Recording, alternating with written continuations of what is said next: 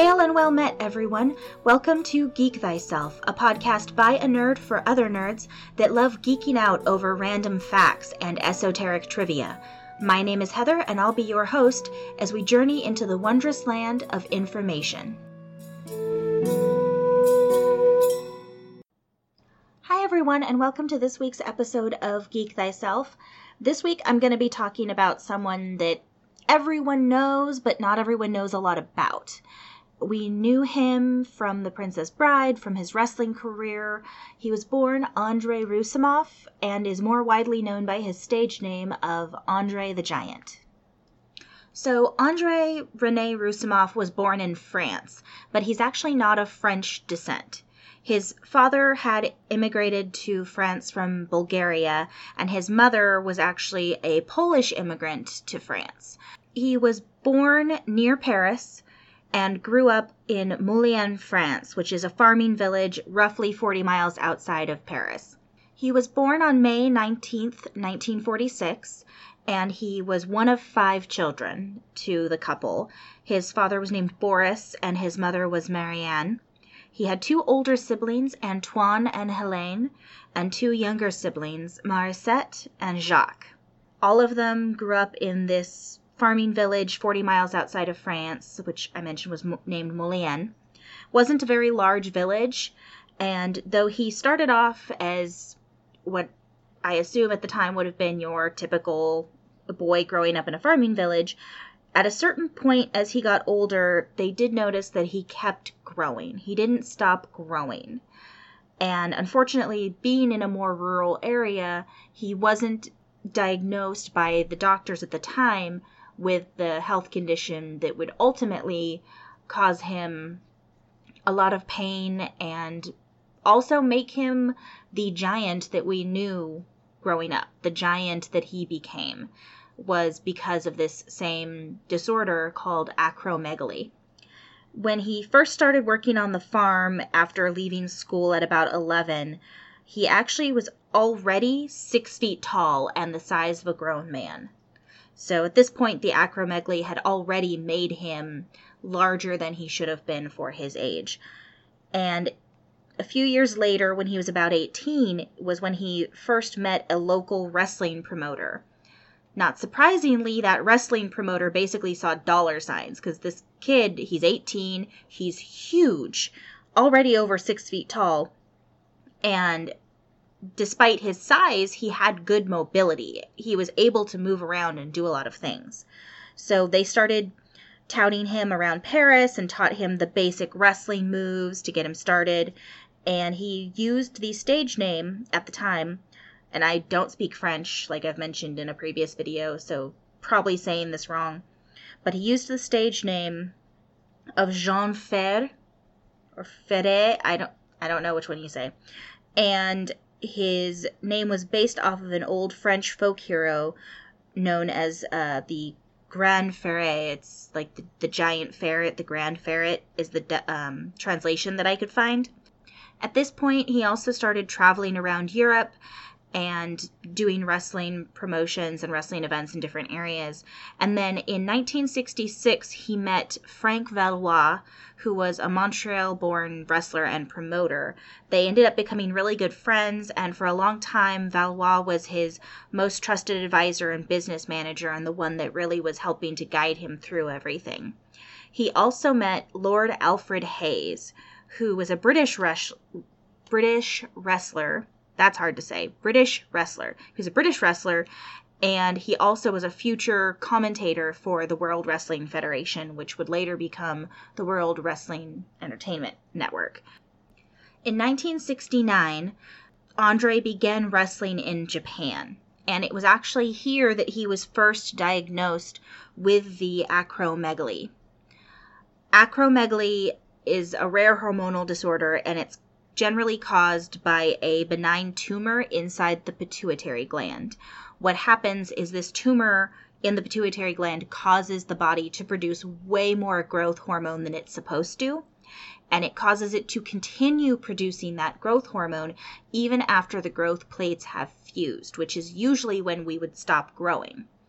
So basically, Andre's body just had kept growing and growing and growing because his body's growth hormone levels were too high. So it felt like it needed to keep growing. Now, generally, these tumors nowadays can be removed. Sometimes there's a radiation treatment to make sure it's completely gone, things like that.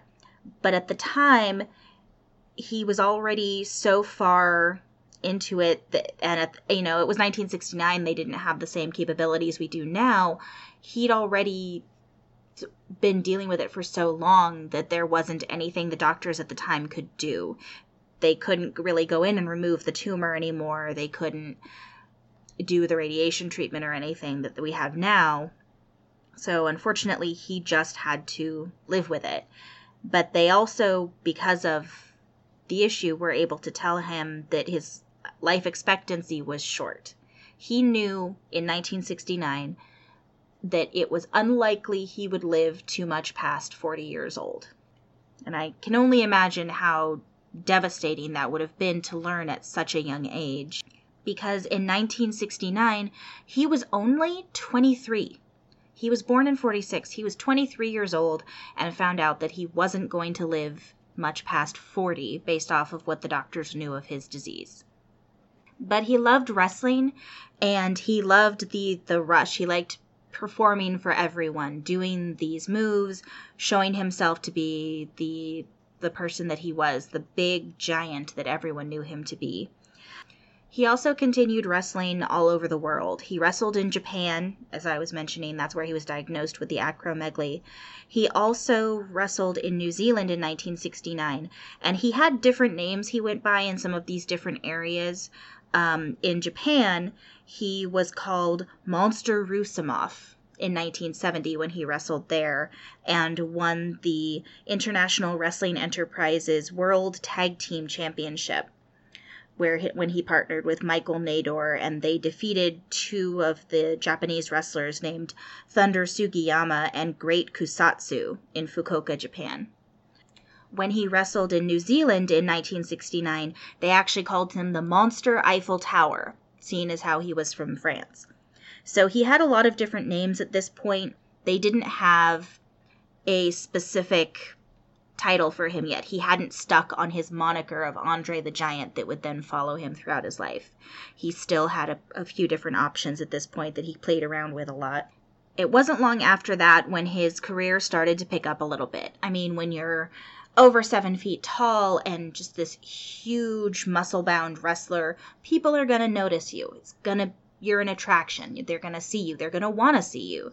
And he actually went to Canada and started competing at the Grand Prix Wrestling, where they would really tout him up. He was the 8th wonder of the world.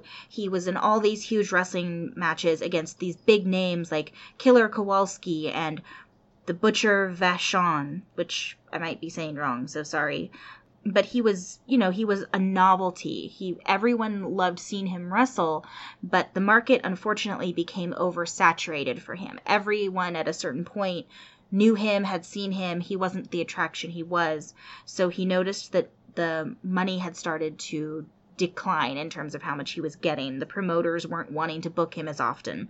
They couldn't find as many good, viable opponents for him either, because he was such a big guy and so powerful that you had to really team him up with the right opponent. Otherwise, it wasn't going to be a good show. He'd been wrestling in Japan at the same time as Giant Roussimoff, and he'd also done some work in America, but just not quite as much.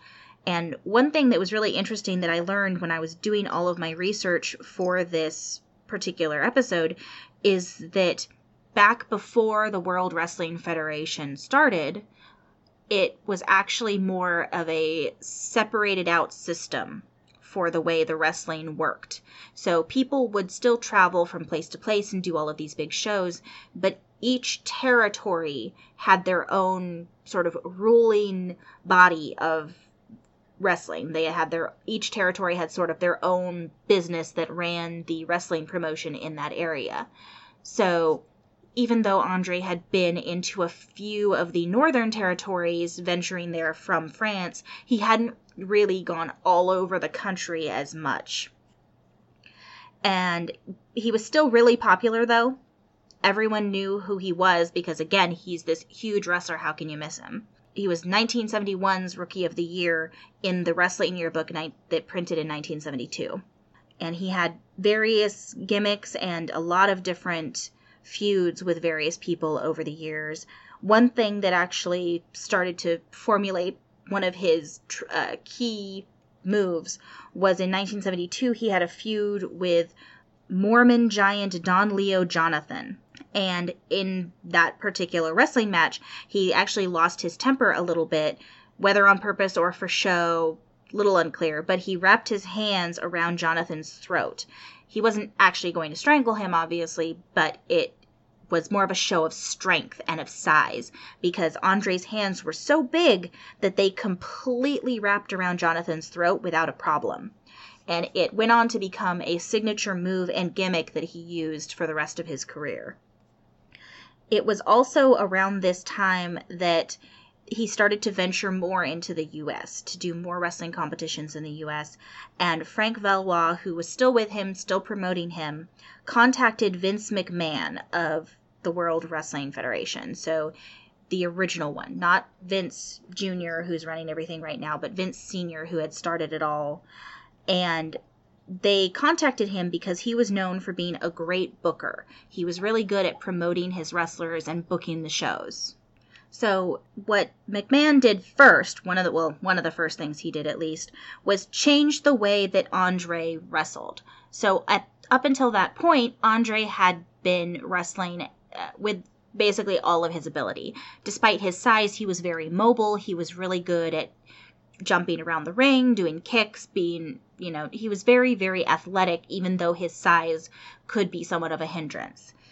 And what Vince McMahon Sr. did is had him change that and portray himself as immovable.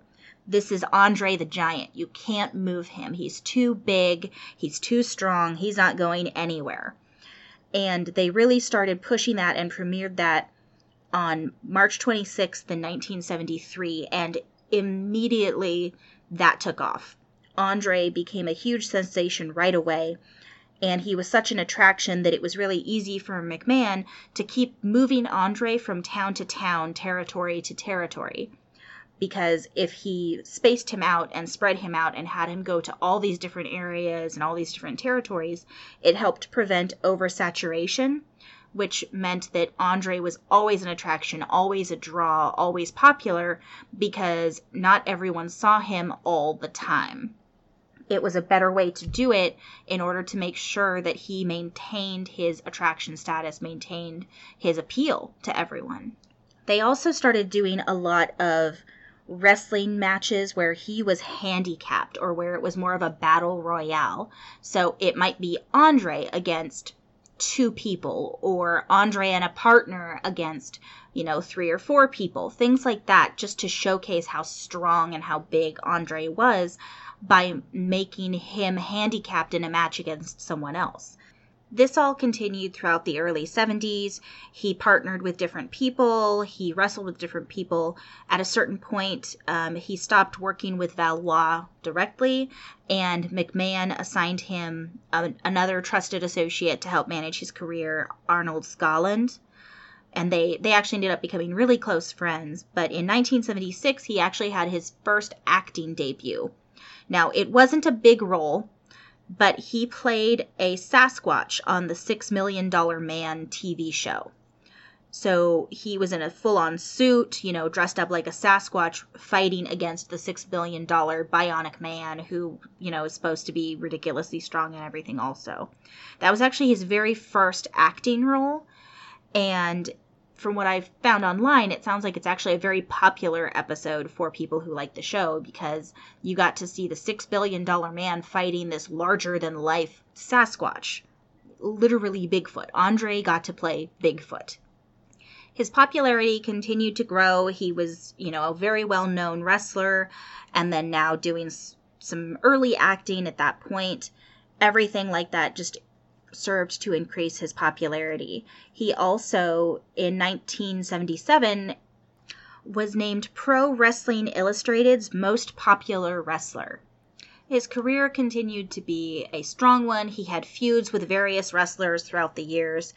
And then in 1983 and 1984 is when the World Wrestling Federation really started to become this big thing that we now know it to be.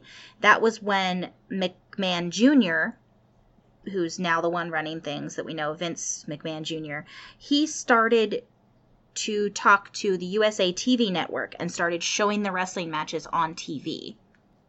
Vince McMahon Jr. had also been the one who started to incorporate the World Wrestling Federation and really kind of swallow up other territories. He stopped sending his wrestlers to different territories and started just adding to his grouping, and that's what ultimately started to become the World Wrestling Federation and later the World Wrestling Entertainment Network that we know now. This meant that Andre, instead of being sent all over the country to the different territories, was still wrestling against a lot of good wrestlers, but wasn't being sent out. He was wrestling more in-house, or people were coming to them. And from what I read, it didn't sound like that was his favorite thing. He really liked getting to travel. He liked getting to see people. But nonetheless, that did ultimately become this huge wrestling industry that we now know. In 1984, Andre actually did 2 movies. He did Mickey and Maude, and he also was in Conan the Destroyer. Although his role in Conan the Destroyer was uncredited, he actually played the god Dagoth with the skull and, the huge guy. That was Andre the Giant. His career continued to be a strong one in the wrestling community, and in 1985, WrestleMania came out. The first big WrestleMania from the WWF. And it was hugely popular, and they had different matches going on in different major cities. Andre headlined in Chicago and was up against 19 other people in a 20-man battle royale, which Andre won. So he was the winner of one of the WrestleMania competitions. But it was also around this time that his health really started to get worse. He started to feel more of the aches and pains of his disease. He started to feel more of the discomfort. And it started to cause him more problems. And he really had to start looking at what he was going to do in terms of how he could make himself still wrestle but not get injured as often. At this point, I'm going to pause for the little ad money break in the middle, and then I'll be back with more information about the rest of Andre's wrestling career, as well as information about that movie that we all love so much, Princess Bride, and his role in that.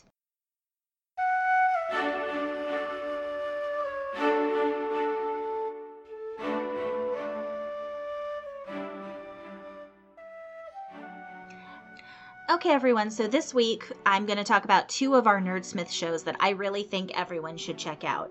Now, the first one, I'm a little biased because I'm in it, but I still think it's a good show, and that is The Shenanigoons, which is an actual play D&D podcast. We're using D&D 5e, and it's set in the homebrew world of Vale. So you can check that out at nerdsmith.org. I highly recommend it. We have some interesting hijinks, and as the name sort of hints, we get into a lot of different shenanigans. You can find it on iTunes or any other place that you download podcasts. You can also find it at nerdsmith.org. The second show that I want to talk about today is called WAND Radio. Now, for anyone who hasn't heard this show already, I highly recommend it because it's hilarious. It is featuring 3 characters, Calliope, Emmett, and Rupert. They're at a college radio station for a magic college, and they answer your questions, give advice, and just generally have a really good time. Both of these shows can be found anywhere that you download your podcasts, iTunes, any other website, any other app that you use, and they can also be found on our website, nerdsmith.org, and I highly recommend that you check both of them out.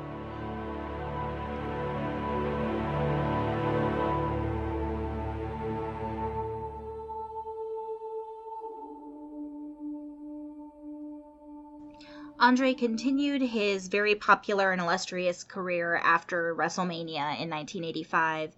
He had a lot more matches.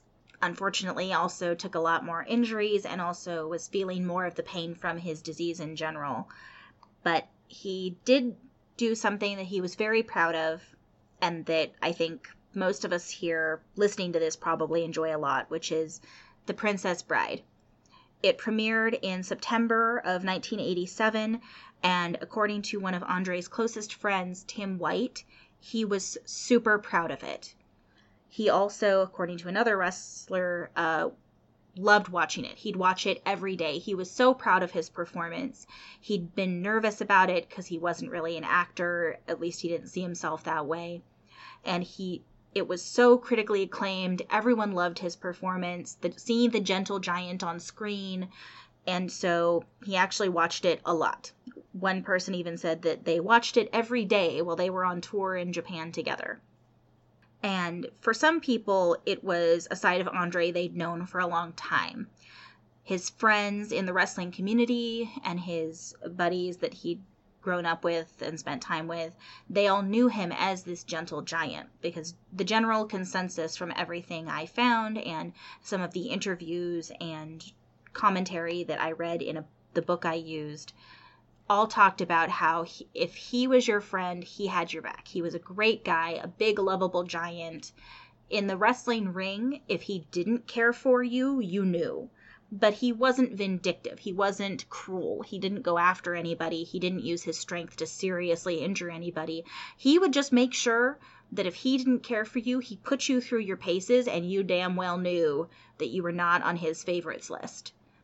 But if he was your good friend, if he liked you, he had your back, and he would help promote you and help make you an even more memorable wrestler. He'd give you a memorable match, make sure you had a really good bout with him. It was also after WrestleMania in 1985 that, because of his health, they tried to figure out a way to get Andre to be able to be on screen, still be wrestling, but not have to be quite as athletic, not have to do quite as much. One of the ways they did this is that they turned him from what's known as a baby face, so one of the hero type wrestlers, they turned him from that into a heel, which is what the villains basically are referred to. So he'd always been a baby face. He was a big, gentle giant until you messed with him or made him angry. He was very, honorable. And they started slowly turning him into more and more of a heel, making people dislike his character. And they did this in particular by putting him up against Hulk Hogan, who was a hugely popular wrestler at the time. Hulk Hogan was a babyface. He was playing the good guy, and they had Andre play his heel. So they were going up against each other, and one of the ways it culminated was in WrestleMania 3, where Hogan won the match. Hogan defeated Andre the Giant. He actually slammed him, like body slammed him, which is insane because Andre was huge and weighed a ton, but somehow they did it. And that was also when they really passed the torch from they passed the torch from Andre to Hogan to become really the big babyface person, the main attraction. Andre still wrestled and everyone still loved him, but he needed to back himself out a little bit in order to not cause himself even more injury. And in 1987, he was actually the most hated wrestler because he'd become so successful at his job of portraying himself as this awful person. This allowed him, though, as a heel, to have more people back him up. So they could make it look like he was getting attacked or beat up on or something. And instead of him having to wrestle his way out of it himself, his friends, his backup would come show up and help him. And so that made it easier on him as a wrestler so that he could still be out there, but he wasn't taking the same amount of injuries. And these sort of storylines continued for quite a while. They had him play the heel because it was a way for them to keep him relevant, to keep him in there. He still got to be the big immovable giant and he still wrestled, but he wasn't having to be quite as active because he either had tag team partners or he had other villains, other heels coming in to help him to fight against people, making it an unfair match, but Andre would win and get away and not be injured. They used this as a way also to decrease his involvement so that he could have time to recuperate. After WrestleMania 5 in April of 1989, he actually had an even more decreased involvement in the main storylines because of his injuries, because of his pain. So they still had him out there, but again, just they kept decreasing how much he was out there in order to help prevent him from injury. And this was especially important because at this point his disease had progressed so far and he was in so much pain that he actually was barely walking by mid-1989. He would walk outside of the ring and, up to the ring, but other than that, he really wasn't doing a lot outside of that because he just couldn't. And one of his friends even mentioned, again in the book I used, that he had to push him in a wheelchair through the airport because he was just so injured and in so much pain, and that it really hurt him to see his friend that way because Andre was always so bigger than life. Bigger than life to the point where he drank a lot. And part of it was because of the pain he was in from everything that was happening. One of the stories in the book I used mentioned actually that someone who he wasn't a super big fan of initially was trying to get in his good graces, so they gave him a case, 12 bottles of his favorite wine, and before they had finished their bus ride to the next stop, Andre had finished those 12 bottles of wine. And he wasn't drunk. He was, probably very happy, but he wasn't actually drunk. He wasn't fall down drunk. He drank 12 bottles of wine and he was okay because he was so big and his body processed everything so quickly or so differently because of his size that he was fine. So he lived life, and there are a lot of people who feel that part of the reason he probably partied so hard and did so much is because he knew he didn't have that long and he wanted to enjoy what time he had. Andre continued wrestling after WrestleMania 5, and his last televised wrestling match was actually WrestleMania 6. He was in a tag team with another member. They made this big show of him getting injured and also getting kicked out, quote unquote, of his wrestling family of the heels, the villains. And he still wrestled, but he did it a lot less. He wasn't on television at that point. He was wrestling somewhat in Japan, and in 1991, he actually had a staged attack. So it was, a planned attack on his knee so that he could take a couple months off because he just needed the time. He needed the break. In SummerSlam of 1991, it was his last official match before retiring. And he even continued wrestling after this, but this was his sort of official, quote-unquote, retiring match. And he still worked in Japan, and he made occasional appearances here and there, but not as many. Again, sort of starting to work himself out of it to try to avoid more injury. And that continued up until 1992, really, when he still was making appearances, but not wrestling hardly at all. Then he got the news that his father was dying, and he jumped on a plane and flew back to France to be with his family. His father, Boris, died on January 15th, 1993, and Andre stayed. He stayed in France. He spent time there to visit with friends, see his family, just spend time recuperating and dealing with the fact that his father had just passed away. And a couple of weeks later, on January 27th, 1993, Andre himself passed away. He went to his hotel that night, and the next morning when his chauffeur came to get him, there was no answer. They got into the hotel room and discovered that at some point during the night, Andre had passed away. He was 46 years old, so he made it a few years longer than the 40 that were given to him by the doctor when he was diagnosed, but not by much, unfortunately. And also, unfortunately, his final wishes weren't able to be completed 100%. He had wanted to be cremated pretty much right away. He'd wanted to be cremated. And unfortunately, there were no crematories in Europe or at least none nearby close enough, that could actually accommodate a man of his size. So he ended up having to be sent to the U.S. to be cremated, and his ashes were spread on his ranch in North Carolina. Later in 1993, the World Wrestling Federation opened its Hall of Fame for the first time, and the only inductee, their very first, was Andre the Giant. Someone who'd been loved by both the fans and his fellow wrestlers, had passed into the histories of the World Wrestling Federation, but would not be forgotten.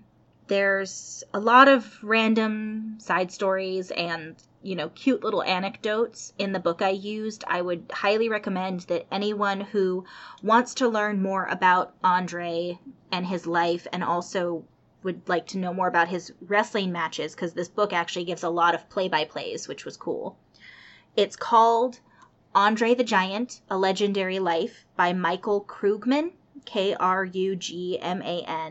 I got it off of Amazon. Not super expensive, easy to find. It's actually also published by the World Wrestling Entertainment Company.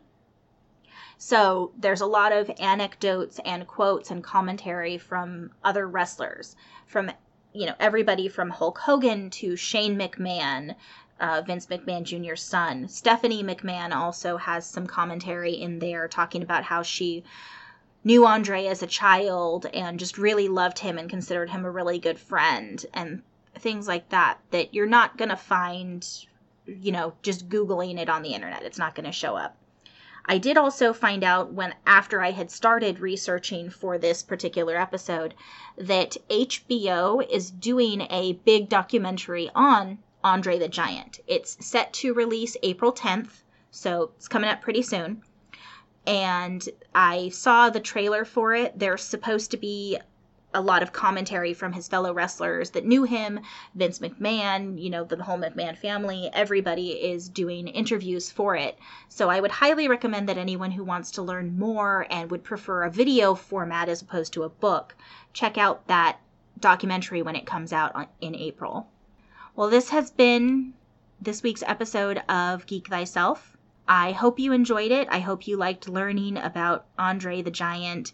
He really was a gentle giant from everything I could find. Everyone that knew him loved him, and he was generally considered to be a very sweet man despite his intimidating size.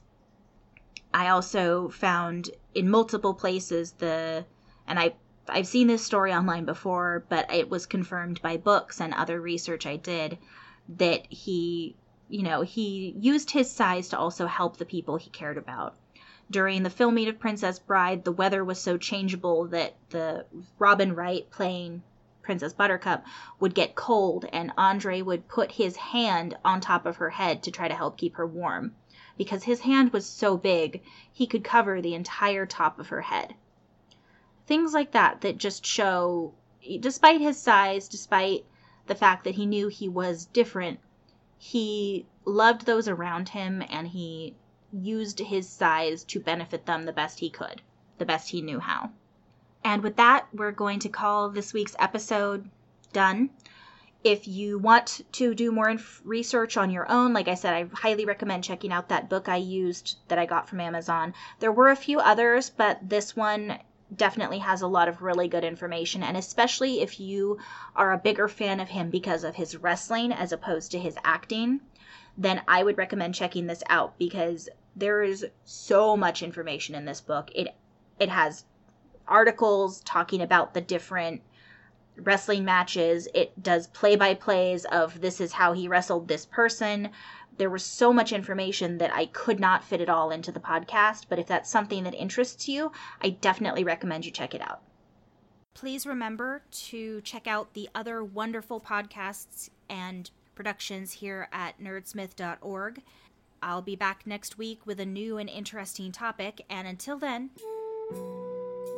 don't forget to geek thyself.